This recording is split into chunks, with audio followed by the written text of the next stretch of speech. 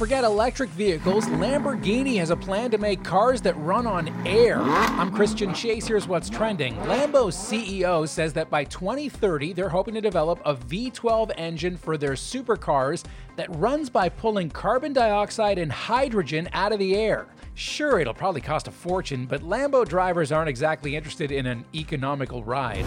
About 100 million Americans are getting slammed with nasty weather over the next day or two. Non-stop rain is turning to ice in the Midwest, making for flooding and a treacherous nighttime drive. The storm will bring heavy snow to the northeast, and down south, thunderstorms, high winds, and the threat of tornadoes has people looking for cover from Texas to Tennessee.